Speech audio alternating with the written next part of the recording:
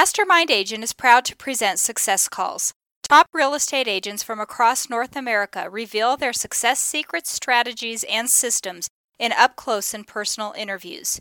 You can find all the calls at www.mastermindagent.com. Hi, I'm Mike Cerrone with Mastermind Agent. This month's top agent is Melinda Estridge with Long & Foster Real Estate in Bethesda, Maryland. Last year, she closed 70 transactions with a total sales volume of $40 million. Her average sales price was $571,000, of which 50% were buyers and 50% were sellers. She operates a team with 8 members, 3 buyer agents, 1 office manager closing manager, 1 listing manager, 1 leads manager, 1 business partner, and 1 team leader. Melinda Estridge is the team leader of the Estridge Group. She has been an agent for 34 years. In this call, Melinda talks about selling over $1 billion of real estate in her career, staying with the same company since day one, hiring and compensating a leads manager to follow up with internet leads, working her past client and sphere of influence database, farming different neighborhoods with different brands, using shells and templates to simplify her direct mail marketing, goodbye parties for sellers, dumpster donation and shredding day event, renovation, remodeling, and staging seminar, annual past client party, sharing marketing expenses with lenders and other vendors, time blocking, metrics, team dynamics, profit margins, and more. First, a quick word from our sponsor, RealG TV, Real Estate Agent Lead Generation Television. Need more referrals? Get a free script and simple 3-part plan used by a top agent to receive and close 74 referral transactions in 1 year. Just go to freereferralscript.com. That's freereferralscript.com. Now, back to the show. Welcome to the call, Melinda. Thank you very much, Mike. Melinda, before we talk about what you're doing now, let's go back for a minute and talk about what you did before you got into real estate. Well, it's hard to remember back that far because it's been about 34 years, actually going on 35. When I graduated from college, I attended law school for a few years, thinking that I would become a lawyer, but I was going to law school, holding down 2 jobs at the time, and my father had been in commercial real estate for Standard Oil for years and had tried to get me interested in getting my real estate license to possibly go into either the residential side or commercial side. And so I did that, figured I'd do real estate on somewhat of a part-time basis, and it began to really work well for me. And so I did not finish law school thinking that at some point I could go back and do that. But real estate started to go very, very well for me, and I guess the rest is history, as they say. I know it's been a while back, but do you recall, did you have a fast start or a slow start? I was in the business in the 70s, where real estate was probably more even-keeled than I've seen it since I've been in the business, but I would say it was relatively slow. I joined the company I'm with presently. I've been with them the entire time I've been in the business, and I attended their first training course. They didn't even really have one to initiate realtors that were licensed. This was pre any sort of elaborate MLS. Most of your information was disseminated with booklets and pictures and word of mouth. And so I really was in the very beginning stages. Computers certainly were not used at that point or owned by agents. So you really had to do a lot of networking and finding out properties through the limited source of multiple listing they had at the time. So I think it was hard for anyone to really catapult into the business. And so it really did take a few years. I remember working a couple of other jobs while I was starting just to survive. And so it probably was about 4 to 5 years before things started really clicking. And again, there was so little training, so few conferences that were out of the area. You pretty much were given the 2-page contract at the time and your broker saying to you, if you need help, let me know, but there were no teams, no rainmakers that were willing to hire you. At that point, very few mentors. There were agents in the office that would answer questions for you, but you really were on your own. There are so much better resources today for agents getting into the business that were leaps and bounds ahead of where we were all those many years ago. How many homes did you sell in your best year, and what year was that? That was 2006, which I think anyone in the business then knew that it was a very frenetic market. Business was more limited in the fact that the numbers of houses that sold were a bit less than they had been in previous years. And it was very difficult at that point for buyers to buy houses. Things were flying off the market and prices were just going up by leaps and bounds. We did, though, do in excess of 100 transactions, and that was our best year with about $65+ million in production, and that was only with a team of 3. So we were working very hard at that point. I think I've been told that you have sold $1 billion of real estate in your career. Is that correct? I have. Wow. So you're in the $1 billion agent club. Length of time and years in the business. It all adds up. That's still pretty phenomenal. Congratulations. Thank you. Where is Bethesda, Maryland? Bethesda is a city that abuts Washington, D.C., and we do mostly not only in the city, Washington, D.C., but what they call inside the Beltway. So we are licensed, as are many agents in our area, in 3 jurisdictions, Virginia, Maryland, and D.C., because we cross the line into D.C. so often. There are numerous neighborhoods that travel from Maryland into D.C. as a continuous area there. We do go outside the Beltway from time to time, but I would say we all work within a approximately 10-mile radius around the city. I probably work closer in than some of the buyer agents who tend to work with clients that the further outside of the city that you get, almost like any major metropolitan area, the prices are, less expensive. And so the determination for people coming to the area and working in the city is, how much space are you willing to forego for, being closer in the city, and do you want to go further out and get more for the money? So we have gone as far as right outside what is called Montgomery County and into northern Virginia if people, in fact, want a little bit more for the money. Describe your current real estate market. Well, it really does vary from township to township. In the district, it's so difficult to deal with averages because whether you're talking about the kind of property, I would say the least inexpensive property that you're likely to achieve in our area is probably in the 300 range. And then, of course, it can go as high as 15 to 20 million. So I would say for us that the average price in Bethesda and Chevy Chase and those areas right outside the district would be somewhere around, I'd say 800 to $1.2 million. And within the district, again, for single-family homes, it's broken up into the different areas of the city, and some areas are, not less than, I would say, 700,000, and some areas, as you get further east in the city, you can get something for as inexpensive as 200,000 to 300,000, and again, those may be condos or row houses. It's a pretty varied selection of properties.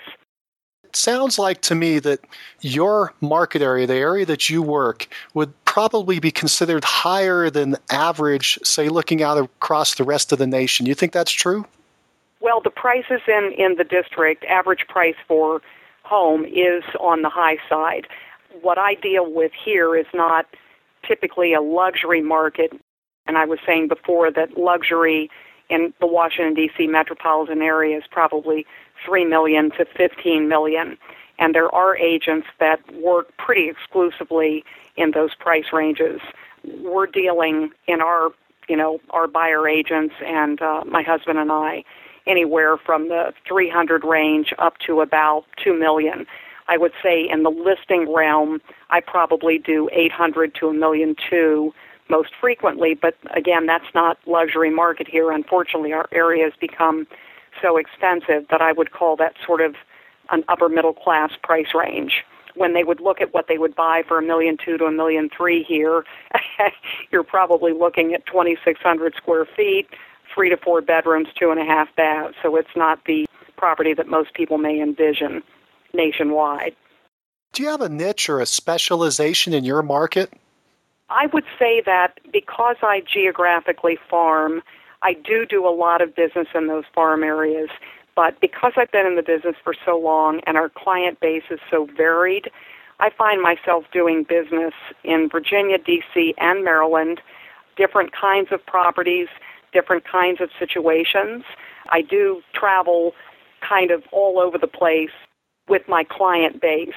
But in particular, I think the geographic farming that I do does tend to more heavily weight, the areas of Bethesda, Chevy Chase, and the District of Columbia.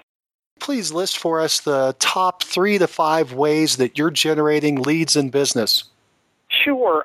Outside of the farming that I previously talked about, which has been very successful, we really keep in constant contact with our past clients and sphere of influence. And we also have done quite a bit of business with a stealth website that we purchased a monthly subscription to called Tiger Leads. I'm sure a number of people on the call will recognize the name. I've heard of organizations such as Boomtown, as well as Tiger Leads and others. We happened to meet the owner of Tiger Leads years ago and became involved in more of the early stages. It does have exclusivity. You buy a zip code, and no other agent is allowed to own that zip code, which kind of appealed to us. So we actually bought the District of Columbia and a majority of that area, and we really have made that system very profitable. It's not without the time and effort that you have to invest. I know sometimes people use these programs and say they aren't working or it didn't work well for them, but I might attribute that to the fact that lead follow-up and timely follow-up is absolutely critical when you invest that kind of money into that sort of program. And so there are things that we'll talk about on this call that helped us succeed with that program and succeed very well and to make it so profitable. You've been doing this business for 34 years. I imagine you've done a lot of things well and sometimes things did not work out. Could you tell us what your worst marketing experience was, something you would recommend people do not do?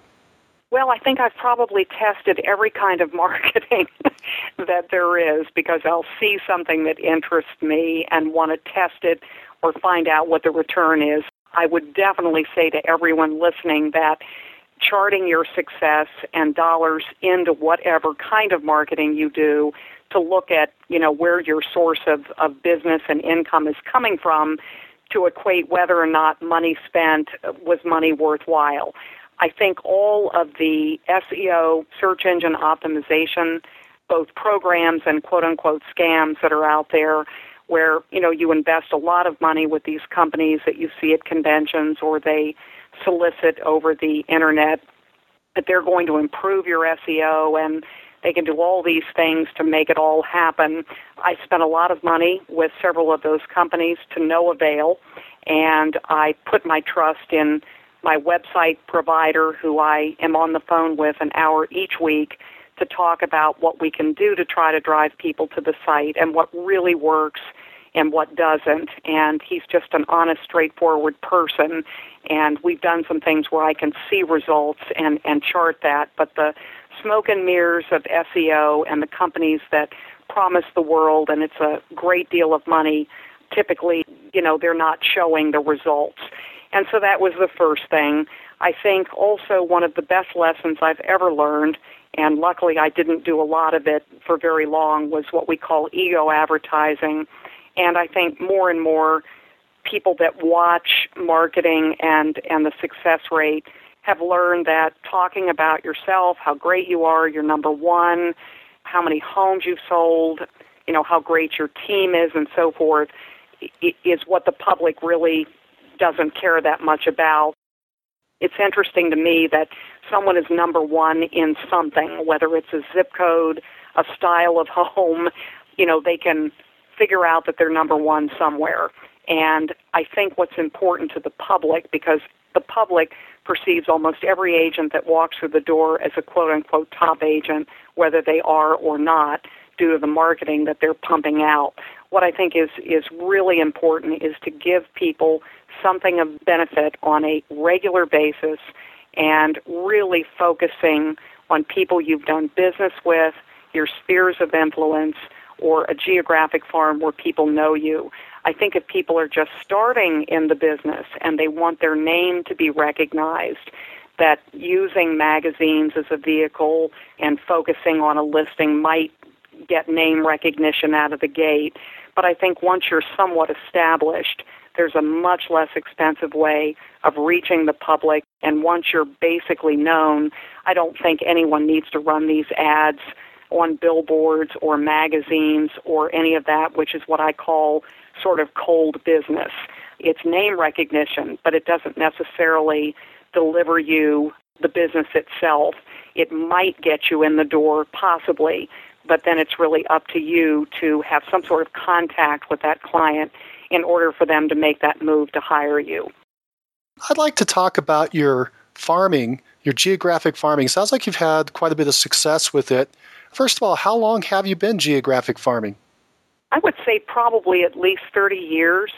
I think one of the only ways to reach people prior to the Internet really taking off was to direct mail to people, and I still feel direct mail consistently with items of value and just sold, just listed cards have still worked incredibly well, and as we chart our results, are consistently bringing in the business.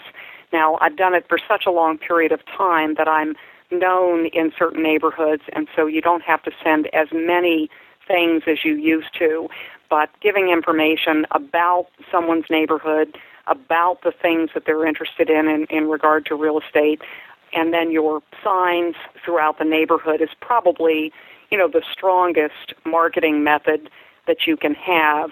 And I know there are companies that try to target who's most likely to move in the next few years and to sort of sequester your mailings based on those statistics.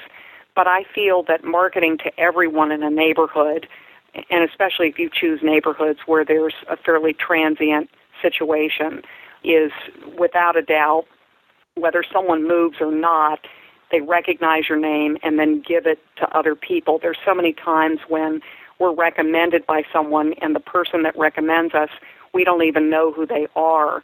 So word of mouth and name recognition goes a long way.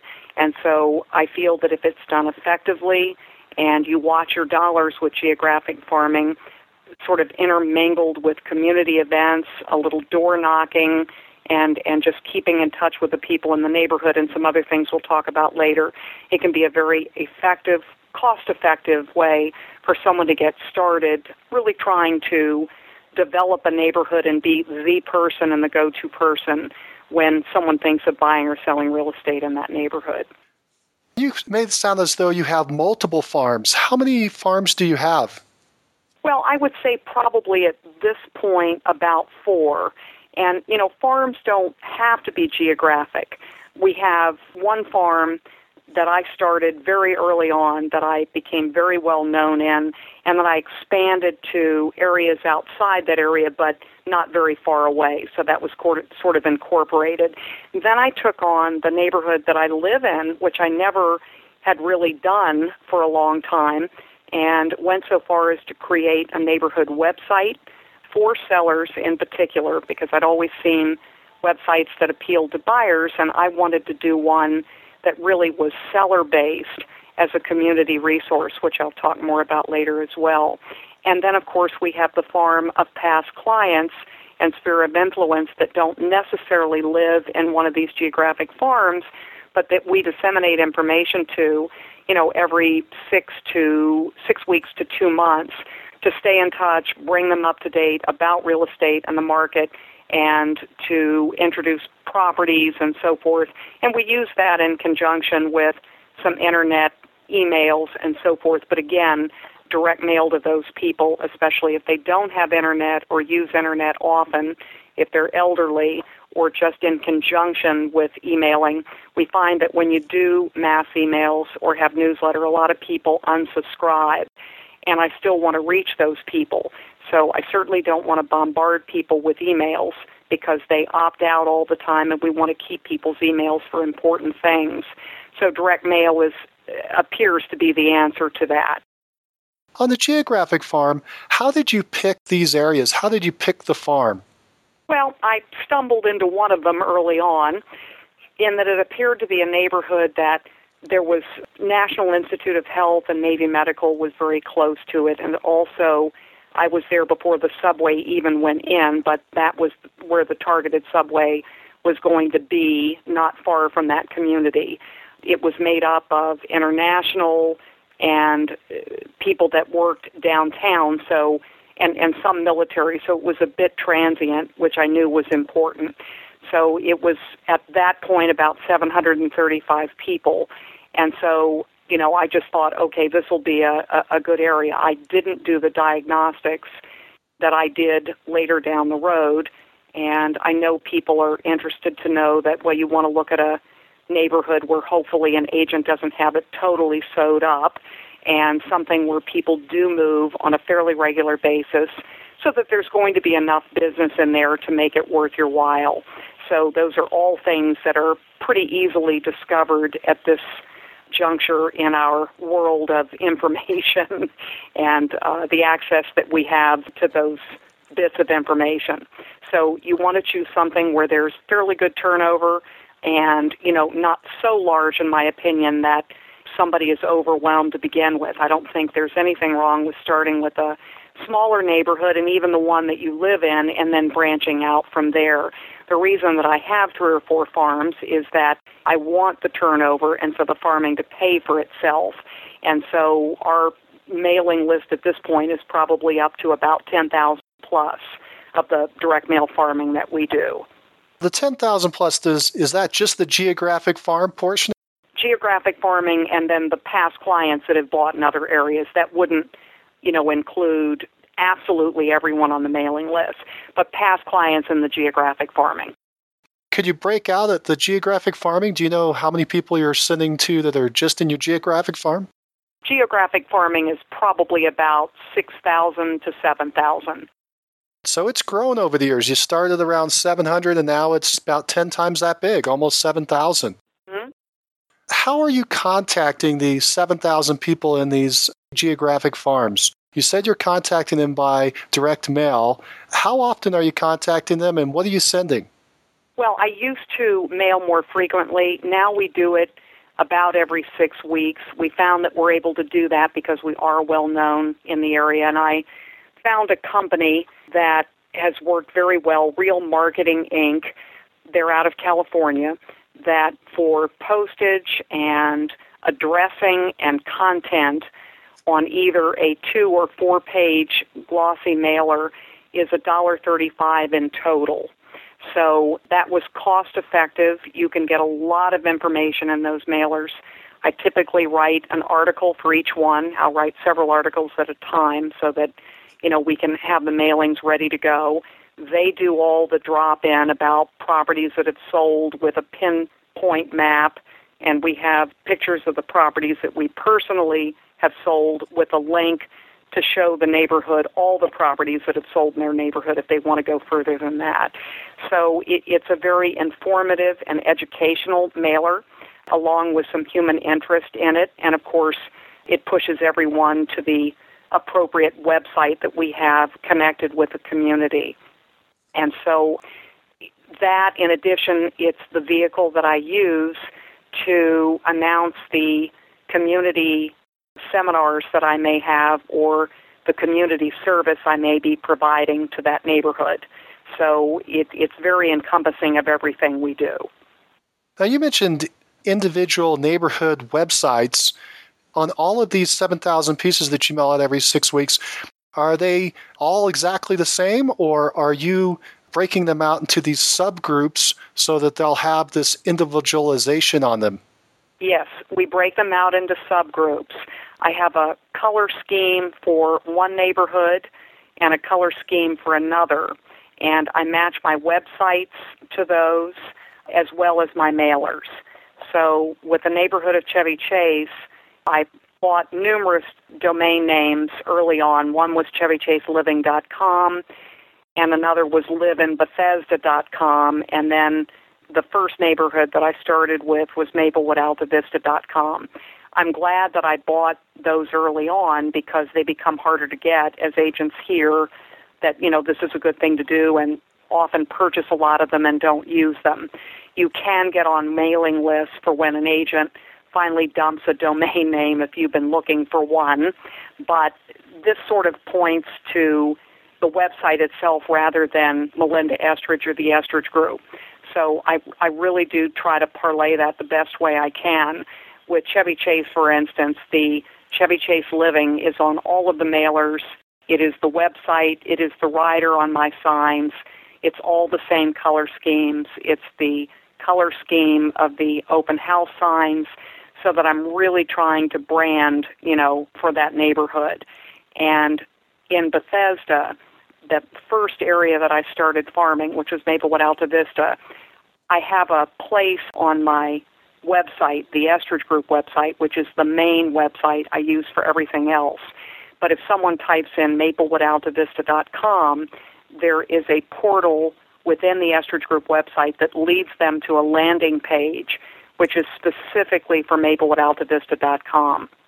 And so we post the most recent sales there, the featured home on that website, and neighborhood spotlights on that subsect of our main website.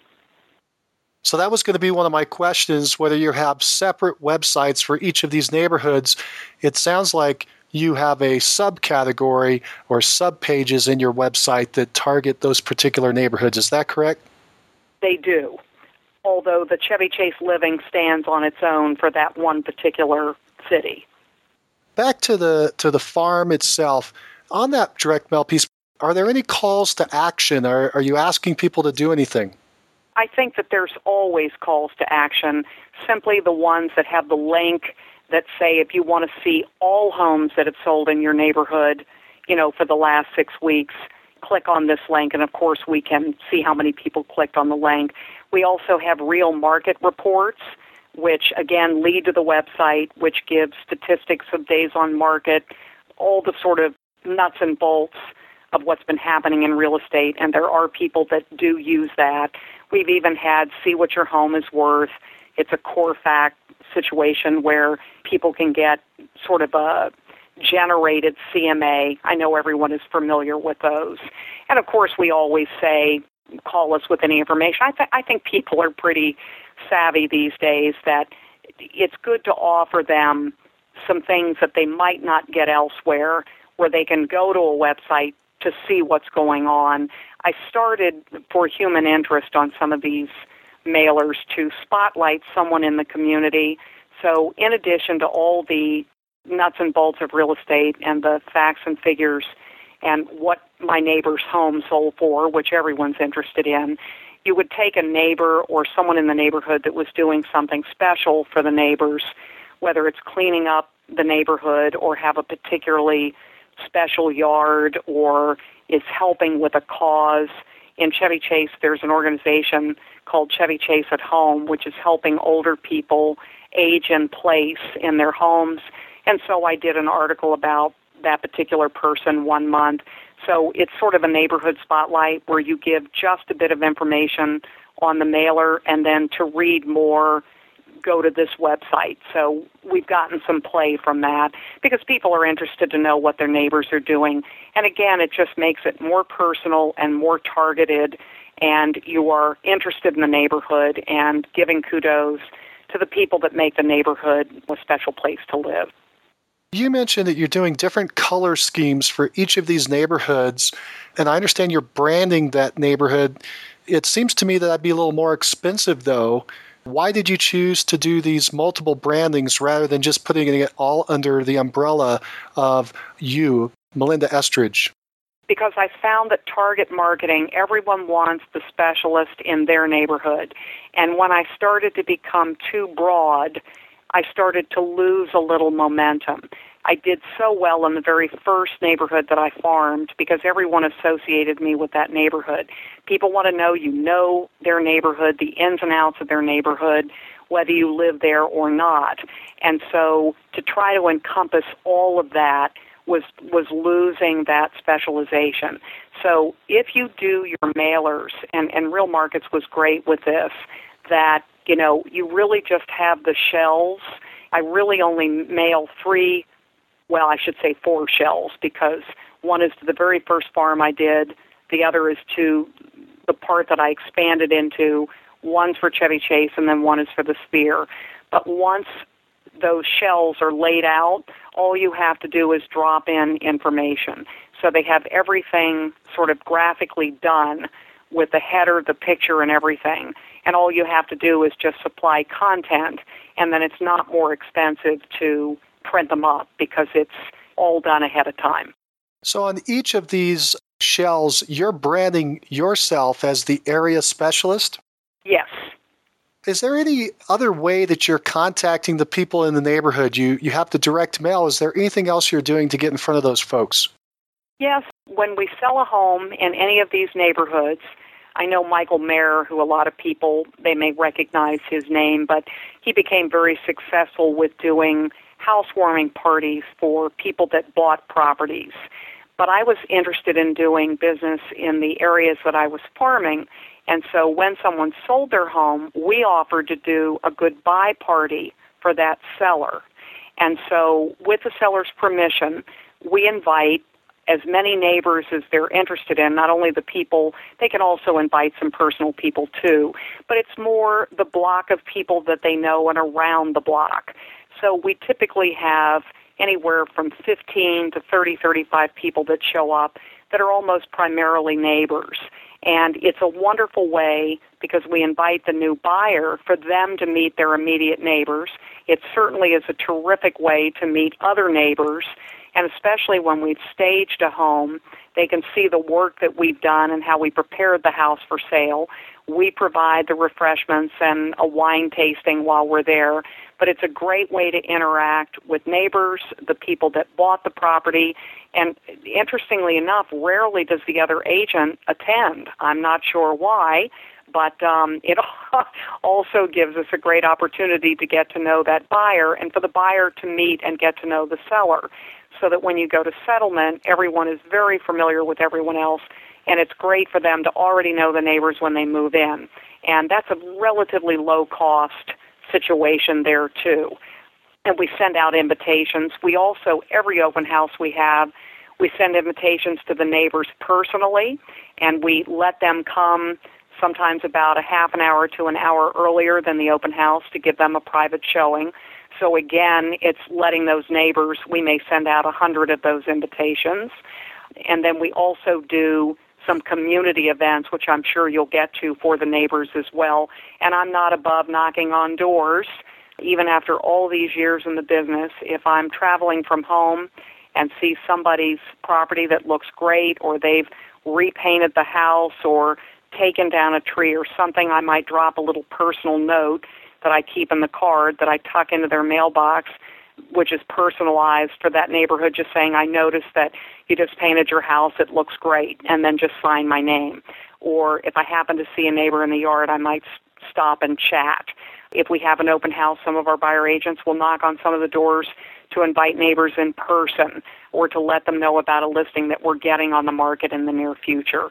So all of that has been, it's the old things that we always did and the personal contact that I think makes a difference. Well, you've mentioned these community events a few times. It sounds kind of like it's tied into your geographic farming. Tell us more about the community events. For years, I've been doing a dumpster donation and shredding day. I know other agents have sort of parlayed that. I've been doing it for, 20 years plus, I think. I started with hiring a dumpster in a neighborhood for people to be able to get rid of things that they couldn't get rid of in their regular trash pickup. And it became so incredibly popular that our dumpster was full in almost an hour, and we had to move 2 dumpsters. And I started to do it twice a year, and one for one community and one for the other. And, we also invite past clients that live not far from there to make use of it as well. But we then added on the donation truck because there were so many people bringing things to the dumpster that weren't really trash. And you'd find the neighbor saying, oh, I'll take that and I can use that. So I thought, okay, this is a great situation to have a donation scenario there as well, so that when people brought things, they would say, is this donatable? If not, they could take it right over to the dumpster. And the last part of it was the shredder, because people kept asking me if I could bring a shredder as well. So you have all three trucks there at the same time. We do it from 9 to 11 once a year.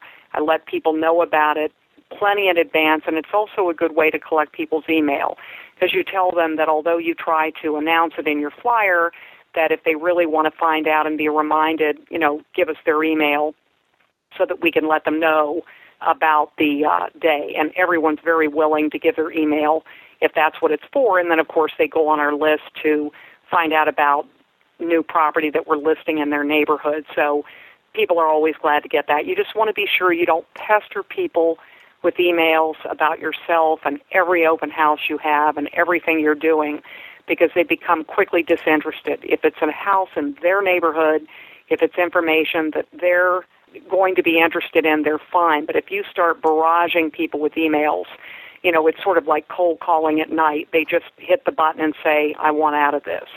So I'm very careful about what I email and how often and which sets of people that I email it to.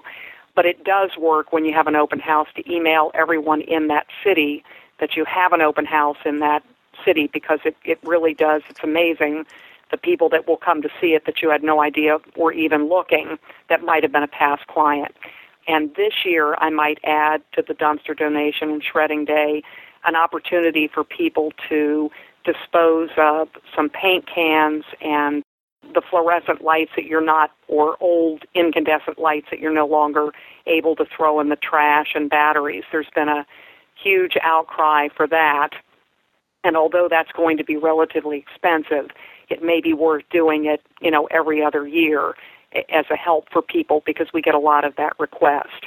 The other event that I did for a few years now, which has been incredibly successful, because we were being asked so often about what repairs and renovations and staging is worthwhile when you're selling or getting ready to sell. I'm called out often about, do I put in a bathroom? Do I do this? Do I do that if I'm selling in a couple of years?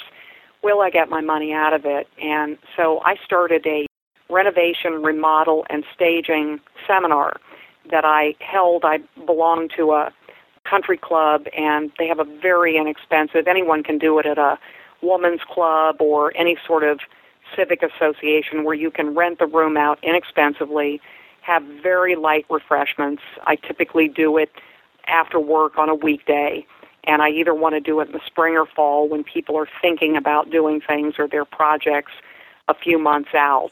And I would get a landscaper, renovation person that I liked a lot that adds additions and so forth. I invited a stager, and we would all have before and after slides. I started taking slides, or pictures, I should say, of properties before and after. I would come in and shoot them and then come back once they were completely staged and renovated from exactly the same angle, whether it was an inexpensive stage or the full boat. And I would separate it out into kitchens and family rooms and basements. And we would take things that were god-awful and make them look amazing. And the wow factor when you're looking at the before and afters, when you have slides in front of people, and then the cost of that particular job, in addition to taking some slides from other vehicles on the web and so forth, where, here's an inexpensive thing you can do with a laundry room or an unfinished basement or something that was unattractive. People were so interested in that, and the stager was able to answer questions about the approximate cost of moving furniture in and what they do. The landscaper was able to show before and after pictures of curb appeal, and I certainly would take pictures of houses on the street as I just would be riding around that looked great from the front or needed help, so that people could see what was going to be important whether they plan to sell in a few months, a few years, or even way down the line.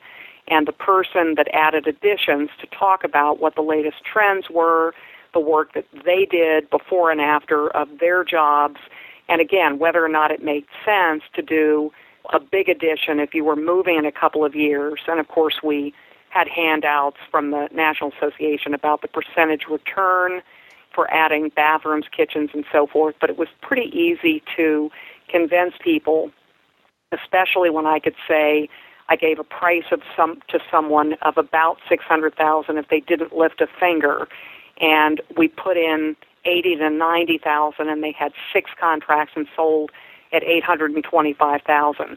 You know, that's real money, and I more than paid for myself and the stager, and they didn't even have to be involved. So it can be $5,000 to $13,000, or it can be a huge project. But if you let people know that you can handle that level of work and actually make people money, people are very interested in that, and they want to know, am I just going to enjoy this, or is it going to add value? And so we had probably 100 people to that seminar, which of course was the neighborhood I invited, in addition to past clients and sphere of influence. So we had a nice collection of people, a really good question and answer session, and I wasn't selling anybody anything. You know, I was showing them what could be done in the services that we offer. And so not only did the service providers get a lot of business out of it, I can absolutely equate 5 listings that I got from it in the year that I did it. You know, and they were all around the $800 to $1 million mark, so it was well worthwhile. So I now do that every year, and I do one that sort of incorporates, it's kind of a central location, this club, where everyone in all these farm areas will come to one of the sessions, and no one knows which neighborhood it is, that, you know, because you're making it very general. Do most of the properties that you sell, do they require renovations, remodeling, and staging?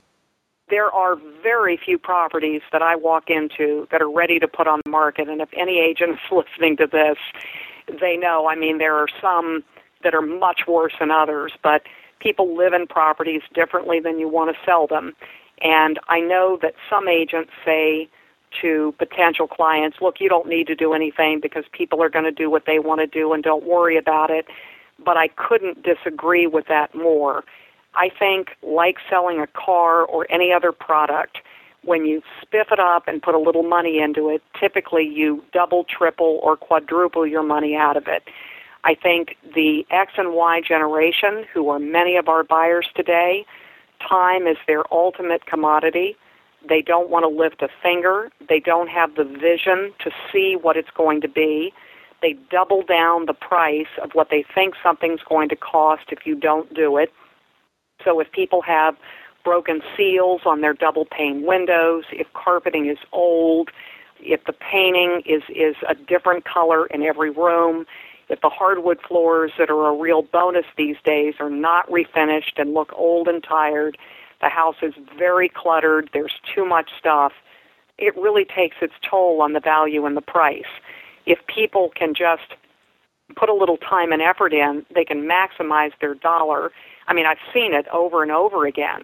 So I'll certainly ask sellers when I go in, are you interested in any suggestions that I may have to increase the value of your home? If they say to me, nope, I just want to sell it as is, then I won't go into it during the presentation because they obviously have thrown up a bit of a wall and you don't want to push too hard for that at the outset. But I would say most people want your opinion about how they're going to make their home more valuable, especially if they bought in the height of the market. And also the resources that you have to help them declutter and donate and where to store things and, you know, how they're going to make all of it work while they're living there.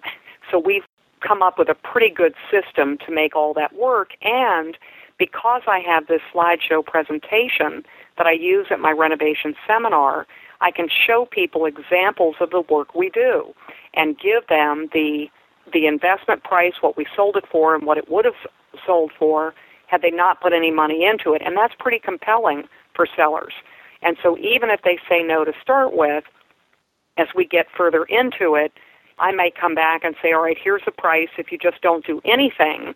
but if you might be willing to invest this, we could bring you this price. And it's at that moment, especially if we're handling a lot of that work, that people say, well, you know what, that's probably worth it. And that money is important to us, especially if they think that you can handle all of that without them getting too involved and to make it happen quickly. It's also a way to get full commissions. I think if you can offer those services and you have the system in place, it can be very easy to talk people into doing it. I have people sometimes go away for 3 to 4 days, and everyone moves in and takes care of things. And so when they get back, it's basically done. So it's worked out very well for us. Let's move on to Internet Leads. You mentioned you have an Internet Leads program. You've been using Tiger Leads and Stealth Sites. It sounds like the program's been working for you, but you figured out how to tweak it so that it is successful. What have you done to make that program work? Well, I think with any lead generating program, I think if anyone works anything hard enough, it's going to be fruitful. I think it's very hard when agents get busy to follow up quickly. Agents have tried every methodology, whether it's having an agent on call, whether it's having the up person that's answering every phone call that comes in. Because we're a relatively small team, it was hard to get the buyer agents in, not knowing if calls were coming in on a regular basis. But what we chose to do, especially because the Internet Leads often were reaching out at later hours and on the weekends, we used to have a buyer agent who became somewhat disabled because he injured his back, and so he was not able to go out and show property and spend the hours physically that was necessitated by the job. He ended up moving to Florida, and so he's done a lot of website business, started his own company that was web-based, but we approached him probably 5 or 6 years ago about being a leads manager for us, and it was relatively new to the industry at that point, that we decided to pay him an hourly rate, and then we put him on a schedule. For every appointment that he generates, there's a certain amount of money, and then for every settlement that occurs, he's paid a certain amount of money as well. So he has some skin in the game. But he used to be an actor. He's extremely good on the phone, very good with scripts and dialogues. And there's another top agent in New York, Patrick Lilly, that also happened to hire an actor that is sort of his leads manager person as well. They're very engaging. The follow-up is quick. Rejection doesn't seem to bother them very much. But with Tiger Leads, you're able to look at when people are relogging in, how often they've been in, exactly what they're looking at, how long they've been looking at it, what they've marked as favorites. And because the program is so inclusive, Tom's first reach to them, which is always by email, is that I'm not a real estate agent, which he isn't. I'm just here to help you use the site better, that I do work for a real estate team in the Washington area. If you do decide to move or buy something, we just would like the opportunity to interview you if we could. So it's very low-key, low pressure. They do consult with him about areas and ask his opinion about certain areas and neighborhoods and so forth. You know, how far from D.C. is this? And because he was our buyer agent and lived here, he's very familiar with the areas. So because he works at odder hours, he's often in front of that computer in the evening and sometimes on weekends. He's been terrific with keeping in touch with hundreds of people. So that's really his focus all day long. And once he bonds with the people, and, you know, you may have to make 50, 60 phone calls to get one person that engages. But, you know, he's willing to do that. And that person generates quite a bit of money if they end up buying here. But when I left it to my buyer agents to follow up, they just weren't following up. So they would get busy, they'd be out with clients, and to be able to go into the computer when they got home at night and start calling, it was better when someone was on the program to call them at that point, and that's what Tom is able to do. Then he can deliver the appointment to the buyer agents, qualified, ready to go, and ready to come into the office for a meeting. And so the buyer agents love it, and as a result of that, with the split that I pay them, they pay an extra percentage off the top of that lead for it being delivered to them as a qualified buyer. Would you mind sharing with us what percent they're paying for that service, for having that set up? Well, we'll charge an extra 20% off the top of their commission for having a Tiger lead. I assume that that's not the same percent that you pay to Tom, because you're taking some of that money to use to get those leads. We pay Tom $15 an hour, and we up that. We used to pay him $10, now we pay him $15 because he's done such a good job. And then we pay him $50 for an appointment that he creates that actually come into the office, and then $300 on each closing that he does. So it's all flat fee. Yes. So he gets an hourly income and then for the face-to-faces and closed deals. And so he probably made about $35,000 to $36,000 last year. And we chart, and I know we're going into that later too, but the profitability of Tiger, we pay $3,800 a month for the area that we've purchased from Tiger. And we are more than quadrupling that profit margin, just leaps and bounds, on an average. So, it's been very and that's to me personally, not what the buyer agent gets, if that makes sense. That's profit margin to me.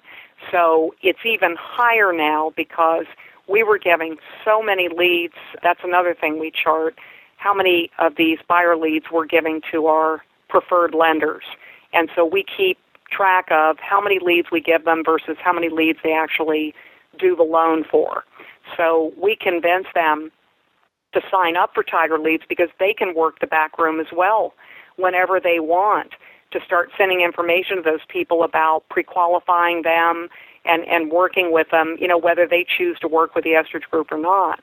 So we get $650 from 4 lenders now. So that's been that offsets the cost of our $3,800 a month. And they're happy to do it. Sure, they're co-marketing with you. Yes. But I cannot stress enough the quickness with which you respond to a lead, which I think is impossible for most busy agents to be out there. And even if you have agents on a pattern that, for a couple of hours they can answer the leads, you just never know when they're coming in. And to have someone that's full-time just doing that and gotten very good at it, and it's the same person all the time that they're responding to. So many of them said, I've talked to Tom forever, and he's just great. And, he makes a very good and easy segue and is able to match the agents up with a particular person. If he feels strongly that a person is a particular personality, he's even been good at matching them with people in our group. How fast is Tom responding to the lead?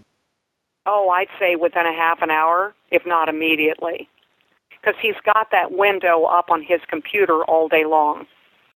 Now, a quick word from our sponsor, RealG TV, Real Estate Agent Lead Generation Television, where top agents reveal exactly how they create consistent flows of home buyer and home seller leads into their practices every month.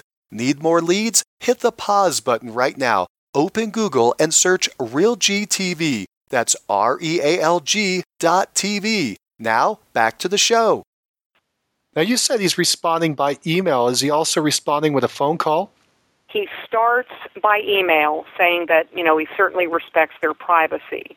But then he'll follow up with a phone call. And I think the fact that it's not an agent calling them, he's also been texting people, which seems to work out well. People will often respond to a text before they answer a phone call. How quickly is he making the phone call or the text? If he's on the computer watching, obviously he's allowing them to be on for a little bit without swooping in immediately. But I would say within 10 to 15 minutes of them being online. And they have what they call a last login. So when people have come back to the site again, those are people often that he'll pick up the phone and call or text. He makes this initial email. He tries to make an initial contact either by phone or text. And what does he do after that as far as his follow-up schedule? Well, he'll keep making contact. He'll probably contact someone up to 5 times. And then if there's no response from them, he may not reach out to them again until there's another login.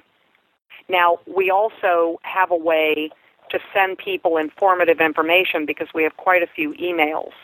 So let's say there's been a rise in interest rates or something that's happened in the market, that might be of interest to maybe 70, 80 people he's been keeping in contact with. We can access those emails and shoot an email to those people. Anything else you think an agent should know if they were looking at bringing in a leads manager? I think it's hard to find the right person as it is any team members. I think getting the right team and the right person in the position is everything, as I'm sure many people realize. And there can be a great deal of trial and error. I mean, Tom is a virtual person, so someone has to make someone accountable. I mean, he has forms he fills out, even though we trust him very well, of how many calls he makes, what's happened, to give us sort of a rundown, if not every day, at the end of the week. So we see how many calls he's making and which of those has worked. And then you can certainly tell by the success rate. If a leads manager is not bringing anyone in or complaining, then they either don't have the right script, the right attitude, the right skills, or just aren't working it as hard as they should be. So finding people that have been telemarketers or people that are local that know the area well but aren't interested in doing this full-time or being an agent would be, I think telemarketers are an excellent person to look into. They don't care about rejection. They're able to make the phone calls, and if they're engaging and good on the phone, and you certainly can tell by listening to people when you are interviewing them, how they do on the phone. You could role play with them or have someone call them and see how they do. Do you know what Tom's DISC personality is? I would say he's probably S primarily. The one beautiful thing about Tom is his ability to speak well and learn scripts very well. His memorization is terrific. But he's an S. He's a very nurturing, caring person. I think that's a good personality type to have in any sort of customer care situation. Well, let's do this. Let's shift gears again, and let's talk about your past clients and sphere of influence. You've been doing this quite a while. You have a large past client database. Let's try to break that down. How many people are in your database that are past clients? We have a database of over 7,000 people, so I would say probably over 1,000 of those would be past clients, people that we've worked with at some point or another. How many are, say, sphere of influence? That's an interesting figure, and I'm not absolutely sure of that. I mean, what's interesting is that most of our sphere of influence have been people that we've dealt with in one way or another, whether it's answered questions about real estate or gotten referrals from, or lenders or mortgage people or parents of a past client. So everyone's interrelated in that way. I think your sphere of influence, you're always hoping that at some point they'll do business with you. So to know the exact breakdown of how many people we've done business with versus never done business with but are in our sphere of influence, maybe 10%. Do you ever remove people from your database, and if so, why? I think it's always good to scrub your database because I call people in the database so often. If someone, for instance, let's say a buyer agent sells a property to someone in a neighborhood or a city, Silver Spring, for instance, which is outside of our area, and it's been 2 to 3 years, and I've called them on their birthdays and house anniversaries and left messages and sometimes reached them. They've been on our mailing list. And then I find out because when we sell someone a home, we immediately create a Google alert for that address. Sometimes it's the only way to know that someone's put their house on the market, but you'll always have that address. And so if anything ever happens with that address, if they rent it, if they sell it, it'll pop up on your Google alerts. So let's say that property comes up, and I see that they have it for sale, they sold it from someone else, or I just happen to be making my calls and find out that they had listed their property, that their numbers no longer work. Because as you're sending out blast emails for client parties or for anything with your entire client base, you will get back numerous emails that are defunct or changed, And it's a perfect opportunity to follow up to see if people are still, if I haven't heard from someone in a long time, I'll have Tom, the leads manager, look to see that they still live in the property. Or, if it didn't come up as a Google alert, because we only started doing that over the past 3 to 4 years, if they sold it and moved on and did not call back and the buyer agent had sold them the property, we will simply take out all their contact information. We don't remove them from the database because, unfortunately, in using Top Producer, if you remove someone completely, it's kind of a glitch in their system, but everyone associated with that transaction drops out as well. And I don't know if people knew that. So you might be eliminating a lender and an attorney and the other side of that transaction and the whole closing. So we're very careful about completely deleting contacts. Plus, it's always nice to know that you had done business or sold someone a home in the future. It's just you take out their email, copy it to the notes.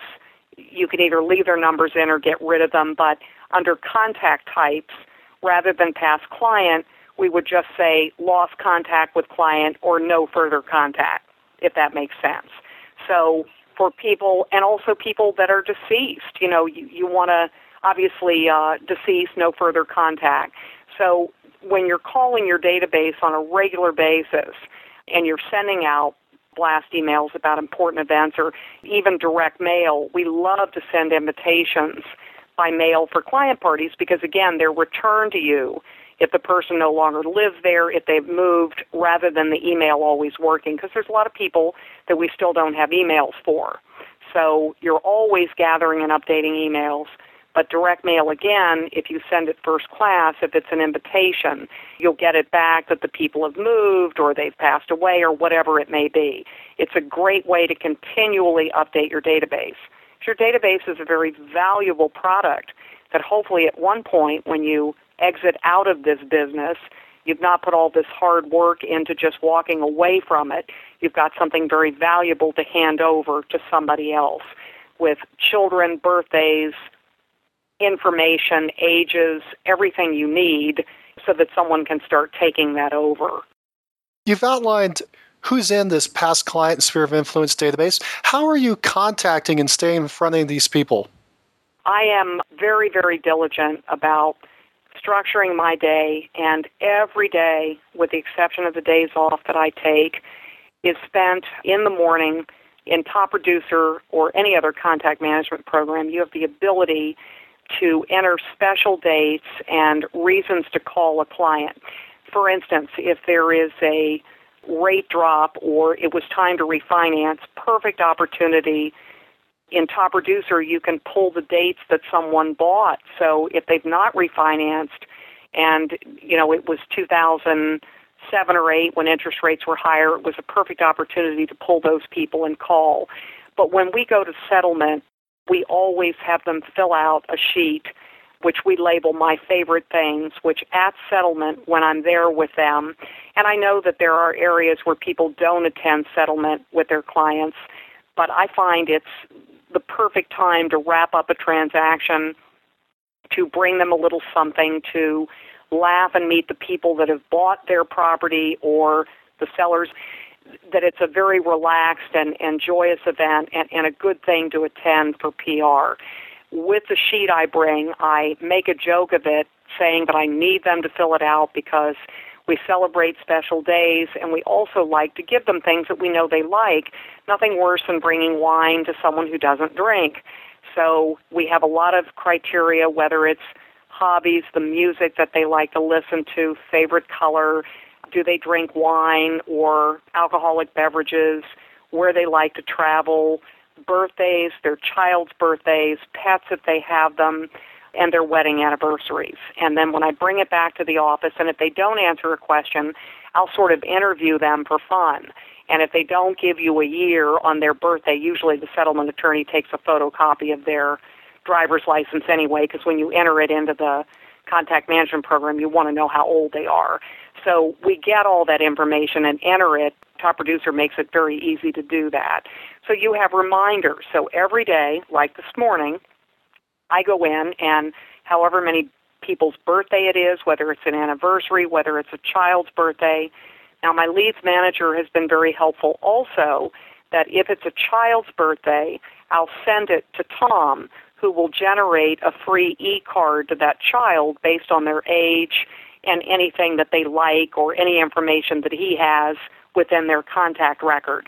So if I say one of the children is a nut about cars, he might send an e-card that has a car theme.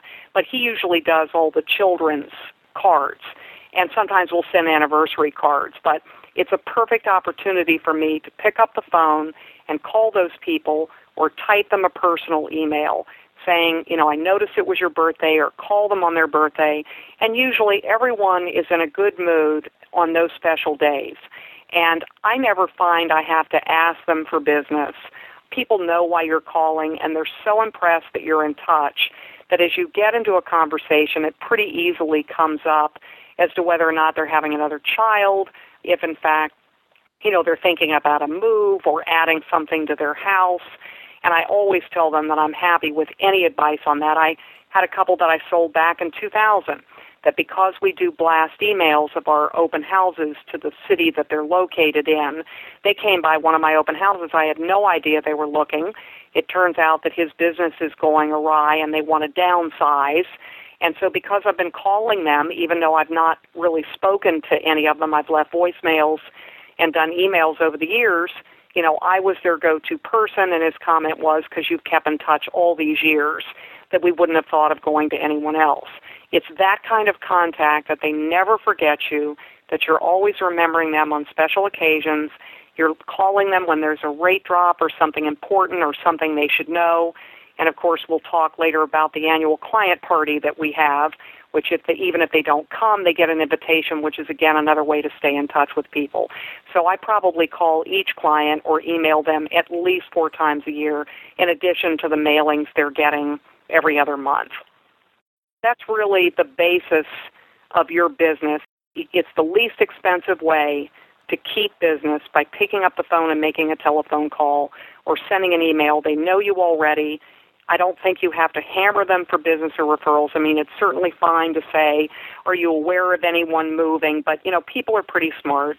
They know that you're looking for business. You let them know that you're not too busy and that you would handle any client that they refer to you with the utmost care. But it's just been the trademark of our business and, getting so much past client and sphere of influence referrals. You mentioned that you block out these times in the morning. How much time do you block out, and do you have a goal for how many people you're trying to contact that day? It really varies. I time block all during the week, and I try to encourage our team members to do it as well. I think everyone is probably most proficient early in the day, so I do my calling and my contact and the most important things I need to do the first part of the day, and then schedule appointments in the afternoon. But my team knows when I'm available for appointments. So my husband, who is my partner, we try to take Thursdays off pretty religiously and then half days on the weekends a lot, because I still think open houses are worthwhile, and I do them certainly in the farm areas that I'm in to meet sellers and to network during that time. But, Mondays, Tuesdays, Wednesdays, Fridays, and part of the weekends I'm available, and they know when those times are. So when that calendar is open, they can schedule, usually without checking with me. So Mondays, I usually spend I'm usually on the computer by 8:30 in the morning and working straight on through. But that's the day that I call my sellers, any buyers that I may be working with, or prospective clients in the future, in addition to birthdays, anniversaries, or anyone else that I'm calling. So in Top Reducer, you get a list of people that you're to call that day. So there may be days when there are 75 people to call, and there may be days when there are only 20 to 22. So it just depends. But every day there's always someone to call, and because I make sure I make every call every day, you're on that program and you're caught up. You mentioned for your past clients in Sphere of Influence, you're also doing a mail out every other month. What is that? What are you mailing out? Well, it's the same mailer because I tried to keep it simple. The mailer to the Sphere is not talking about their neighborhood in particular. what I'll do is choose properties in many different areas. So let's say I had someone buy on Capitol Hill in the district, and my farm areas are located in Maryland. So for the person that lives on Capitol Hill or anywhere else, I might have properties that I've sold in Bethesda, Silver Spring, the district, Potomac, all over the area to show that we're active, because obviously I'm not going to be catering to their neighborhood in particular, but that we do sell everywhere. So usually if you've had a good relationship with a past client, I'm listing someone's property on Capitol Hill, and I would not have been their first choice because there's so many people that farm that area so diligently, and they know that I don't do the bulk of my business there. But because they were a referral to me and I sold them a property, they felt very confident in listing with me with their home on Capitol Hill. So I will stay in touch with those kinds of people, and usually your past clients will list with you if they've had a good experience, even though you're not the quote-unquote neighborhood expert. So what I may send them is just an update in general about something. I'm writing an article now about people that want to rent a room out in their house or turn their basement into an accessory apartment and what the rules are that govern that. And so that'll be a little different geographically. It might be a bit different in D.C. than it is in Maryland, but I'll be sure that I tailor that article to both sets of people. But it's usually of interest because I've met with a lot of single clients that might be older that are looking at renting out their basement or renting a room in their house to help offset the cost. So it's always something that somebody would be interested in. Last month it was about, if you're selling an estate or a deceased parent or relative's house or just looking to size down, here are some considerations that you might have and resources that you may reach out to that would make it easier. And by the way, we can handle that whole process for you, one-stop shopping.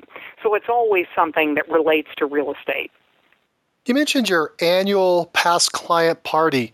Tell us about that. That's also a wonderful thing to do. Even if you're not a quote-unquote party person, we've tried to really diversify that to attract, I know there are people that do an annual holiday party at their home every year, or they do the same event or a picnic. What we try to do is do something a bit different every year so that we attract different parts of our client base. So in the days when the money was rolling around 2005 and 2006, we actually did a casino night one year, and then one afternoon the following year was a lobster and champagne party. And we've done baseball games, and we've done a picnic in the park, and trying to appeal to families, and then the casino night was more the adult crowd. Last year, I did something just for the ladies' clients. I had a very upscale ladies' tea and champagne afternoon where it was beautifully done. It turned out to be an incredibly gorgeous day. I had a lot of the women that were my past clients show up and network with each other. It was a lovely afternoon and extremely successful, and I created a little slideshow that I sent to all of them after. We always do that after all our client parties, put together a very nice slideshow to show people what it was like and all the clients who may have missed it. This year we decided to do a dinner mystery murder. There's a past client of mine who is an actress with a troupe of people that do sort of this, what they call dinner theater, although it's not going to be a dinner, but they put on a whodunit scenario, and we're going to make the theme Halloween because we're doing it 2 days before Halloween. So it's a haunted house murder mystery. And again, we're doing it at our club. If you all belong to a club, whether it's a country club or a civic organization, whatever, it's a wonderful place where people know you there, that you can have these events that make it easy, and it's low cost to rent the room. And again, we have our settlement attorneys and everyone else helping to fund this. And again, if you keep track of the business you're giving them, it's easy to say to our settlement attorney, look, we passed you 50 deals last year, so he's splitting the cost with us, and then our service providers, which are the home inspectors or whatever, are, we'll have very little money out of pocket is the bottom line. And this particular one is going to cost a little more than most of them. I think this one's probably going to be around $8,000. but with the added help, it's so well worth after your write-off doing it and doing it well. We're able to have an open bar, heavy hors d'oeuvres, and costumes optional, and the invitation that's already gone out, we're going to have to limit it to 150 people because we often have 200 to 300 people that want to come to these events. But, it's people from all walks of life. It also gives you an opportunity to get on the phone with your past clients and personally invite them. You can update emails. You can update addresses when you send these out. But people are delighted to attend these kind of things, and if you make them fun and you make them good, people do want to come. Have you seen a direct relationship with business from these annual client parties? Oh, there's no question about it. I think whenever you can reconnect with your clients face-to-face, because it's like a huge room of face-to-faces. So people recognize people within your client database that you didn't know knew each other. Everyone's singing your praises. You have an opportunity to stand up and thank everyone for their continued support in business and how much you appreciate their referrals. Everyone's having a good time and laughing, and they remember that kind of thing. I just think it's a wonderful, wonderful opportunity. And I've had people and connected with clients that I've sold, 20, 25 years ago. So that never loses its momentum or appeal. Let's talk about your team. Could you list all the positions on your team? Sure. I have 2 full-time admin. One is really kind of an office manager that's been with me for 8 or 9 years. She helps me negotiate contracts. She's licensed. She's extremely good at what she does. She's an older woman that is very knowledgeable and experienced.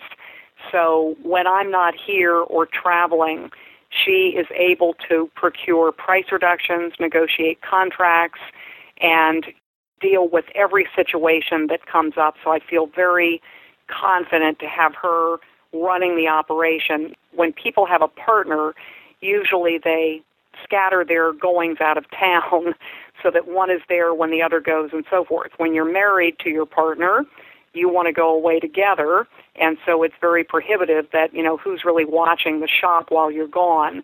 And the buyer agents, although very good at what they do, are not quite as proficient on the listing end or dealing with the clients, where Joyce has just been great with that. So she's not only sort of the office manager, but the closing manager, which is the more difficult side of the transaction, really. And then I've got a listing manager that she's a very organized person that prepares the folders and watches the listing and the listing process. She hires the contractors. She orchestrates whether we do pre-inspections, pre-termites, the staging efforts, and so forth. She's able to look to make sure that all the paperwork, our contracts are so incredibly numerous pages here. I think they're up to 60, 65 pages at this point. But to make sure that everything is filled out, that all of the many hundreds of websites are loaded. Our websites in particular, we have a personal property website for each property, so it's very labor intensive. I then have 4 buyer agents, 2 of which I've hired in the last year. And one of them was right out of college, and he has just been terrific for the group. He is so excited and full of new ideas and has no problem with rejection, and is in that office at 8 in the morning prospecting and working expireds and for sale by owners. He's gotten me numerous appointments, which I'm very delighted by, and is very happy to be working with Bob and I to learn from us. And I say to all of our buyer agents that if you ever decide to go out on your own, because we keep track of the clients that we give them and that we procure, because if they leave, they're only able to leave with the clients that they have procured themselves through their sphere or their direct marketing. But that, our hope is that they'll always stay with us. But if someone wants to go out on their own and to do their own thing, I don't think anyone can prevent that, nor should they.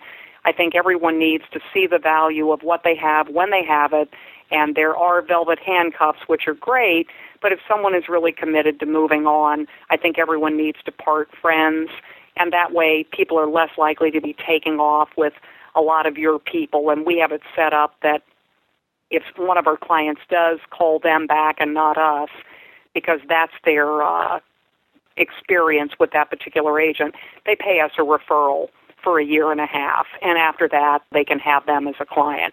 So we're very good about that up front. We also, in the last year, hired a woman who had been our appraiser and done quite a few pre-appraisals for us over the years, and that was really kind of a coup. She was looking to change professions. She's a very attractive woman and has never done the real estate side of the business, but knows appraising and house values in real estate and was licensed.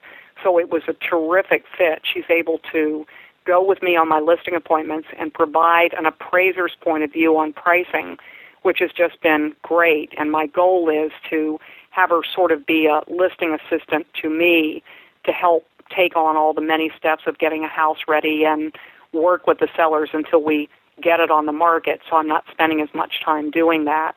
And she's already begun to work with numerous buyers and has done a very good job. So that's working out well. So it's, I take buyer agents on that usually approach us. I've not really been looking for them. Fortunately, I think people tend to seek you out when you've been in the business a long time or reach a certain success level. And I'm very careful about who I hire.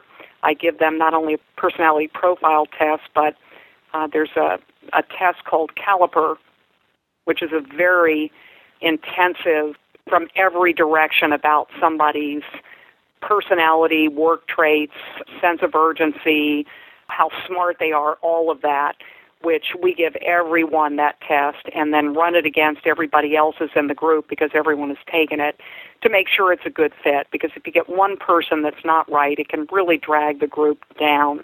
And we like to hire and keep people rather than have any kind of a revolving door. I had a little bit of an epiphany about 2 to 3 weeks ago that both my listing manager and closing manager have felt that they're putting in so much time and energy because we're so customer-centric and client-centric that they're just running out of time. I mean, they'll get in there at 8 o'clock and sometimes not leave until 6, and I don't have anybody on overtime in the group. And I'm really feeling that with what we do, we may need a third administrative person. We tried virtual assistants for the listing and closing part, but without them having contact with the public or being local, it just didn't work out as well. I'm fine with virtual assistants like Tom being the leads manager or people doing special projects for us. My website providers and the website maintenance people are all virtual. I've got people that are writing and blogging and tweeting and all of that. They're virtual. That's fine.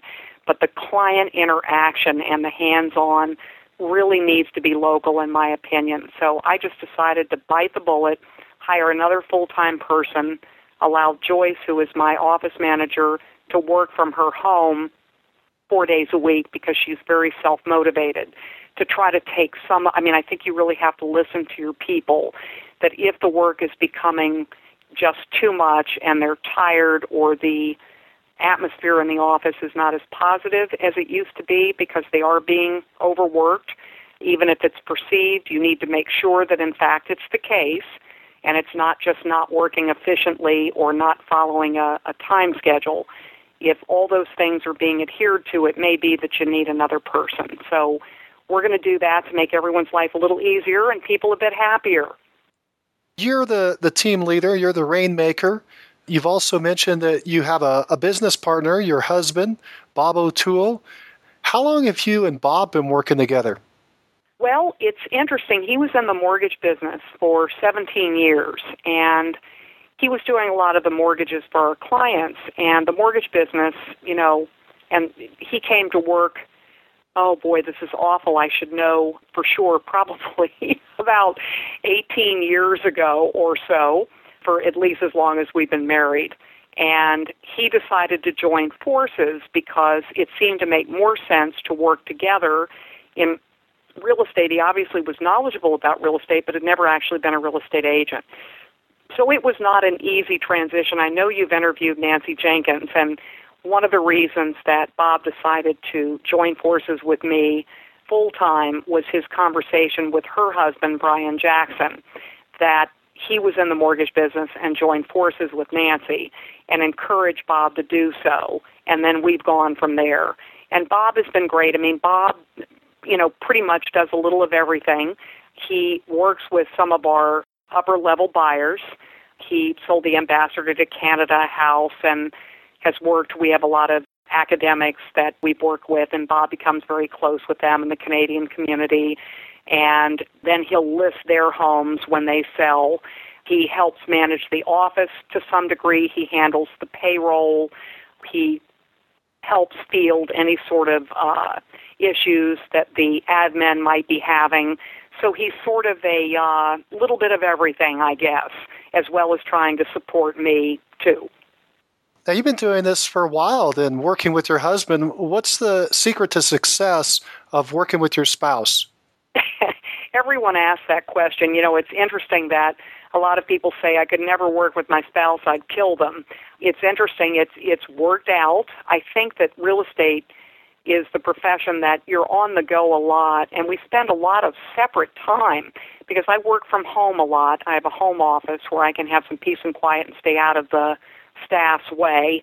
But everyone is on the run with appointments, but you do have a unified goal and philosophy about business so that when we're together, we're able to talk about our clients and what we've done and the bigger picture for the business. When we go on conferences together, we're both learning the same things. So it's actually ended up being a positive experience. I think when everyone's working toward the same goal and has the same problems and issues, it's great to be able to share all that and to share in the success of our team. So I think we've built a wonderful team. We've become very close to the buyer agents, and so we enjoy time together. In fact, we're having a event for them at our house in 2 days where we all just spend some time together because a couple of them have gotten married since they've been working for us, and 2 of them have just had their first child. So, we've lived through all of that, and they've become sort of extended family. So it really has been a positive situation. We try very hard not to discuss business while we're home or together unless we're in sort of our office within the house. So if we have to discuss something, we discuss something there, but every other area of the house and other occasions that we attend, business is off limits. Otherwise, I think it can get the better of you, and you do need to have time as a couple to enjoy each other away from all that. Well, Melinda, you have a lot of people running around. You've got a lot of projects you're working on, expenses. Agents are going to be listening, and they're going to have a question in the back of their mind. Are you profitable? Luckily, we are profitable, and I think that that's part of keeping your numbers. I'm very protective of what we spend. If something's not working or not being used, we eliminate it. I keep an extremely detailed profit and loss statement, which became very, very useful. We're being fully audited by the IRS for 2010, 2011. I never have been before. So that's a whole nother conference call about how agents need to get ready for that because it's really something. But by keeping a detailed profit and loss and very close records on what you're spending, you can look at that. I know you'd asked earlier about a business plan. Well, your profit and loss and expenses and tracking your numbers and your metrics are all part of that business plan. If you're spending $3,800 on Tiger, what's the return in our pocket from that? After the subsidies and after the buyer agents pay you, how much am I making on that? In addition, because you're trying to generate business but have it still be profitable, we do the most low-cost and efficient marketing that we can. Yes, we do our direct mailing, but we've extended it so that it's every 6 weeks, not every month. We do a lot of on the phone and email contacts so that and free e-cards. We have our client party that is paid for. Our renovation and dumpster day, again, is subsidized. So we're really trying to offset those costs by being able to give business to service providers fairly religiously to track their numbers so that we can always make a case for getting more money from them and to keep our costs down, as much as possible.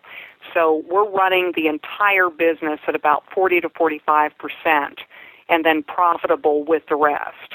So we're very proud of that, trying not to spend an inordinate amount of money on things that are not necessary. Did I understand correctly that your net profit margin is somewhere in the neighborhood of 55 to 60%? Yes, probably 55% is probably more realistic.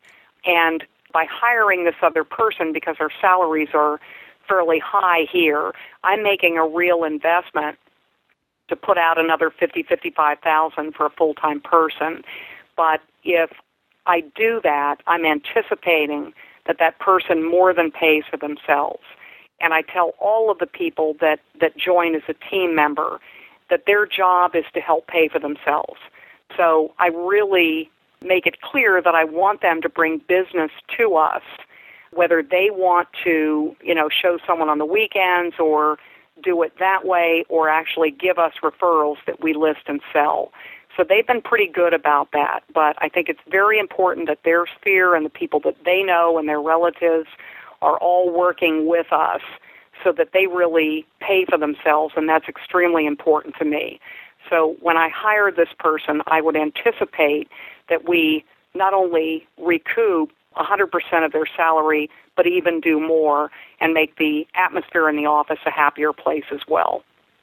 We started to go a little bit into time management and time blocking earlier. How long have you been doing time blocking, and what's the secret to making that work? I have been coached and have gone to conferences for years, and Bob Bolin, who is married to Lillian Montalto, both are unbelievably extremely successful real estate agents. I coached with Bob for years, and he wrote the book Clarity, which, if anyone is interested in an extremely good read, he is the most organized and proficient real estate agent that I think I've almost ever known, and he walks the talk, and time blocking has been something that he has just ingrained in me for years. I think that a lot of people in real estate are either I or D personalities. I'm probably an I that has a D focus only because it's learned behavior, but you tend to be, as a D or an I, a bit scattered or very quick in what you do and short attention span. So to become organized and to do what needs to be done, if you don't schedule your day, I'm always scheduling my day at night before I shut down for the following day. So I already have what I know are going to be my calls in the morning. I look at what appointments I may have in the afternoon. I even set days within the week that I accomplish projects, because we always have these follow-up ideas and projects and things we want to learn and implement, websites we want to visit. But I time block, okay, I'm going to take 2 hours on this day each week to learn a new sort of technological advancement or how to use an app or do something more efficiently on my iPad, that I set that time aside so that when the staff is looking at scheduling, they know to always schedule around that. And I'm one of those people that I'm really not good after 6:30 at night. I never present contracts in the evening, and I can't remember the last time I did one on a weekend. That changes a little bit if you're representing a buyer. I'm fortunate that I do mostly listings. When you are representing a buyer, sometimes you're at the devices of the listing agent, and if they're going to present at night or in the weekend, sometimes you don't have a choice. But I'm not working with as many buyers these days. But in terms of the listings, I think that you're freshest and probably more in tune during the day. And the reason I like to do it during the week is because lenders are available, people are available, they're in front of their computers, and agents always thank me for not having this go into 9, 10 o'clock at night. So again, if you explain to your clients up front that I'm much better in the morning, I'll be on the computer at 8 o'clock, but as it starts to get to 6 to 6:30, I'm winding down. Is there a breakfast appointment, a lunch appointment, or later in the afternoon? Can you leave work a bit early so that we can meet? And I'll tell you, 99 times out of 100, it's not a problem. It's an important event for them, and I rarely have a problem scheduling during the week. A lot of people work from home. A lot of people can leave work early. Some people take a day off during the week, or I'll meet with them over the weekend. That works fine, too, in my time blocking, but I've pretty much eliminated night. So if you explain to your clients what day you're taking off and that, you work every other day and you need this day and there'll always be someone there to help them, but this is for your sanity.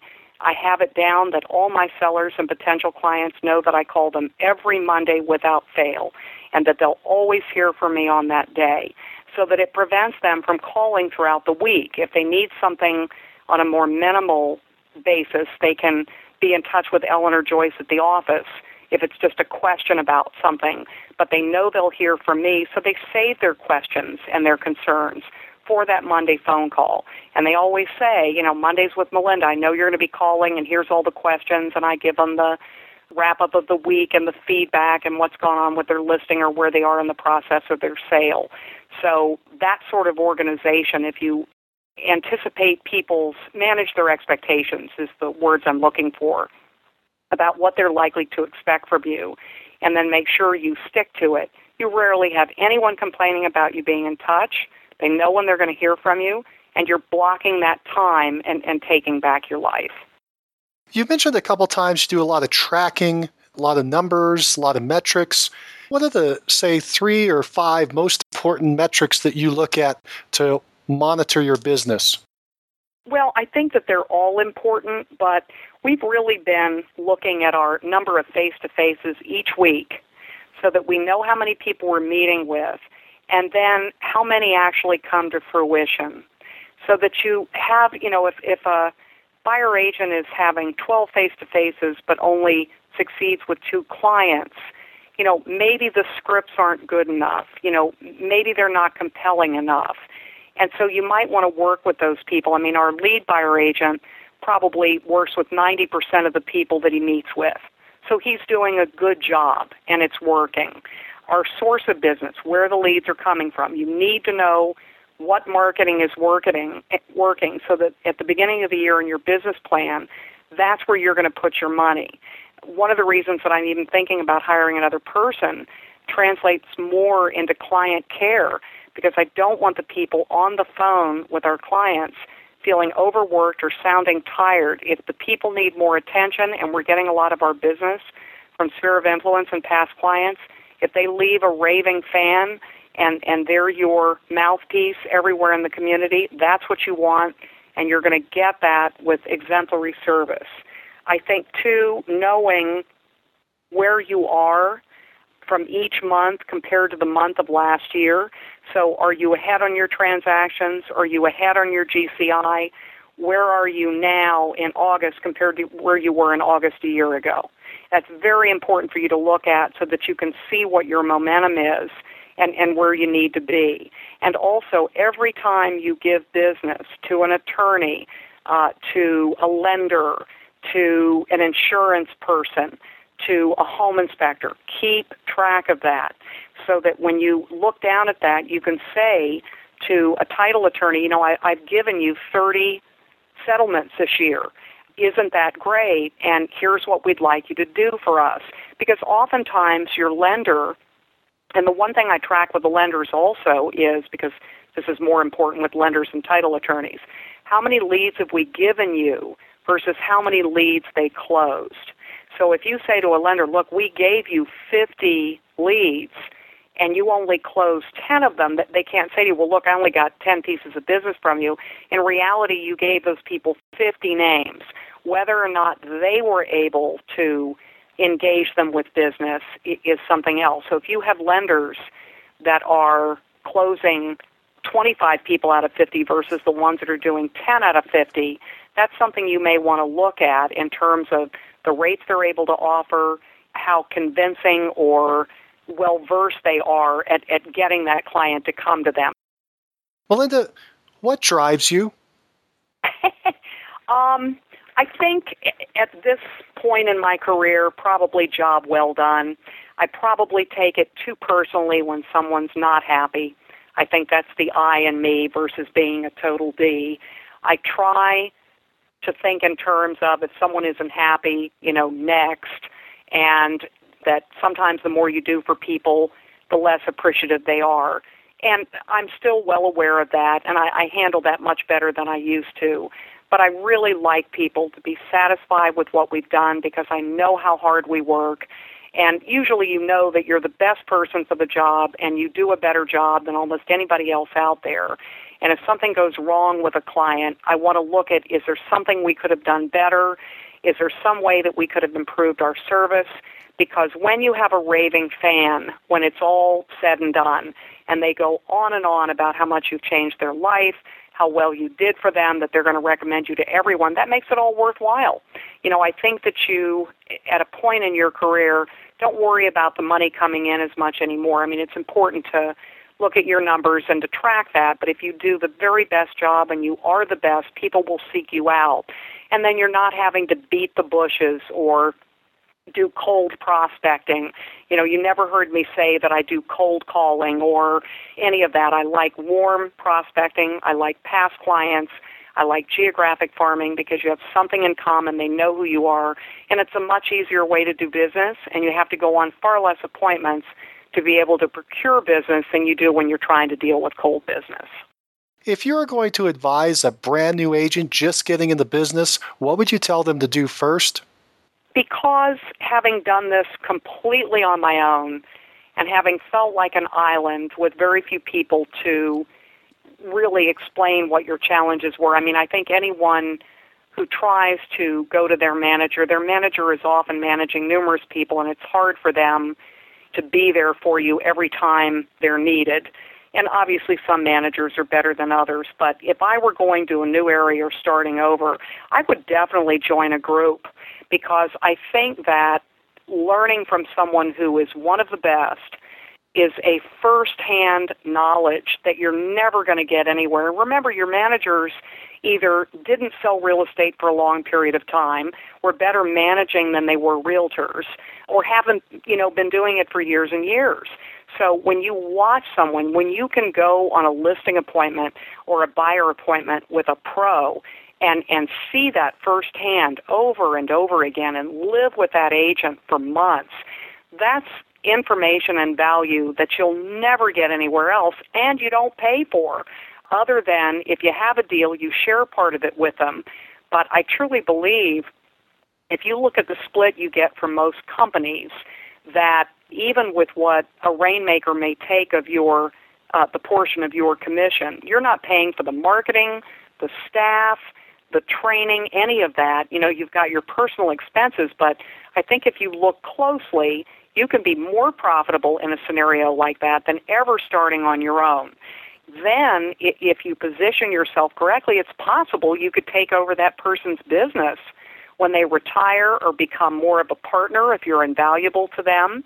And I've seen lots of people that have worked for an uber successful agent that ended up just taking over their business. And I'm certainly looking at some of my buyer agents hoping that as I start slowing down a bit, and knock on wood, I hope that's happening, that they carry the flag and continue this whole thing. So that when people start businesses now, I think it's better not to necessarily have your name, but some sort of group name, so that anyone can be within the group and it makes sense. So that's a bit of advice as well. There's a group here called the Pure Energy Team, and there's other names that people have, but it means anyone can work within that framework and carry the torch. So having that kind of mentor, if you don't do that and are working alone at the moment, then coaching also is an excellent thing to do. Find someone that's absolutely terrific that you talk to once a week, and maybe have them on call from time to time, that if you have a stumbling block, they're making you accountable, and they're making sure that you do what you need to do, give you the kick in the rump that you may need from time to time, someone you have to answer to. You treat the business as a business, and you plan each day so that you're not sitting there wondering what to do. And that, I think, for anyone will, just by the very nature of following a schedule and being accountable, make somebody more productive. Do you think the top agent interviews, like the one we're doing now with Mastermind Agent, are valuable?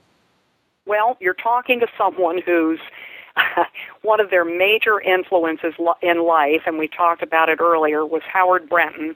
It was Howard Brenton that brought top agents together that were selling real estate in present time, that you would go to his conferences and it would be those people that were speaking. about how they went from 50 transactions to 100 transactions, from 100 to 300 transactions. People actually doing it, how they did it, and sharing everything. And he had a Star of the Month club. A few of us were interviewed, well, not a few of us, I think he ended up interviewing about 300 people, but there were agents that he chose that he felt were trying to lead the industry, not only in what they were trying to give back, but their business prowess and how successful they were. And I remember listening to those tapes long before I was ever interviewed by Howard, and just the wealth of knowledge and these people giving of everything that they went through, the pitfalls, the successes, the challenges, how they started out, what their stories were, what worked, what didn't, openly and honestly, just changed my life. And it's how it got me going to these conferences and meeting these people, who many became my idols. There are still people today, Alexis Boland, Bob Boland, Lillian Montalto, Nancy Jenkins, and Laura that you've interviewed, that I have learned from and listened to that have been pivotal in my career. And whenever I would run into a stumbling block, I could pick up the phone and call them about how to handle it. And we still, within the Stars, have a network where we're able to reach out to each other by email to solve a problem. So the learning never stops. So long answer to a short question. But these kind of interviews, I think, help someone if it touches one person's life or career or makes them change something that they're doing. It's been all worthwhile. Well, Melinda, I've come to the end of my questions I have for you today. Is there anything else that you wanted to talk about that we haven't addressed? I know that we didn't go into technology, and I don't think that that's something that needs a lot of time to be spent, other than I think agents need to know enough to be dangerous with technology, that as younger people start entering the marketplace and we're learning how to communicate with younger people, that the baby boomers and people like myself have always been sort of phone-oriented and face-to-face, which I still believe plays an extremely critical role when negotiating and when talking to people of anything of note. But I think because young people look at things differently and they function in a different way, having younger people in your group, sort of learning from them and being able to be an asset to all age groups is extremely valuable. So keeping up with what's out there, continuing to improve and learn and know enough about these things, even if you have to hire someone to bring you up to speed, which is what I do, an hour a week, what's new, what's the latest, what is working, what are people doing, social media, and so forth, without getting overwhelmed by it, is a good track to take. And we don't want to be so pigeonholed into one way of doing business that we're not open-minded enough and growing and being a service to all ages. Well, Melinda, you offer excellent advice. Your loyalty to the same company for your entire career is the same loyalty you demonstrate with your past clients and team members. The rewards include steady referrals and a strong team. Your business continues to thrive by focusing on people who already know, like, and trust you. Giving back through your community events continues the mutually beneficial cycle, and it works. You're now a member of the $1 Billion Agent Club. Thank you again for being our top agent of the month. And join us next call when we talk to an agent who restructured his business for lower production and higher profits. Find out who he is on the next Success Call. If you like the show and want to know when the next one's coming out, click the subscribe button on iTunes or Stitcher. And if you want to hear more episodes like this, give the show a 5-star review and write a quick comment. I read them all, and it motivates me to keep going and share the top agent success stories with you. Thanks. If you're looking for more ways to generate leads, check out our sponsor, RealGTV, Real Estate Agent Lead Generation Television, and their giant database library of video trainings where top agents reveal, demonstrate, and discuss their best lead generation methods. Visit RealGTV REALG.TV. If you're low on funds or just want to get the maximum leverage, check out my masterclass webinar titled Top 5 Free Lead Sources for Real Estate Agents. Learn more at freeleadtime.com. That's freeleadtime.com. Oh, and if you have a real estate friend who needs some inspiration, tell them about the Success Calls podcast. And don't you forget to subscribe right now to hear all the great top agent ideas. Keep moving forward. You've been listening to Success Calls on the Mastermind Agent Network, where top real estate agents from across North America reveal their success secrets, strategies, and systems in up-close and personal interviews. You can find all the calls at www.mastermindagent.com.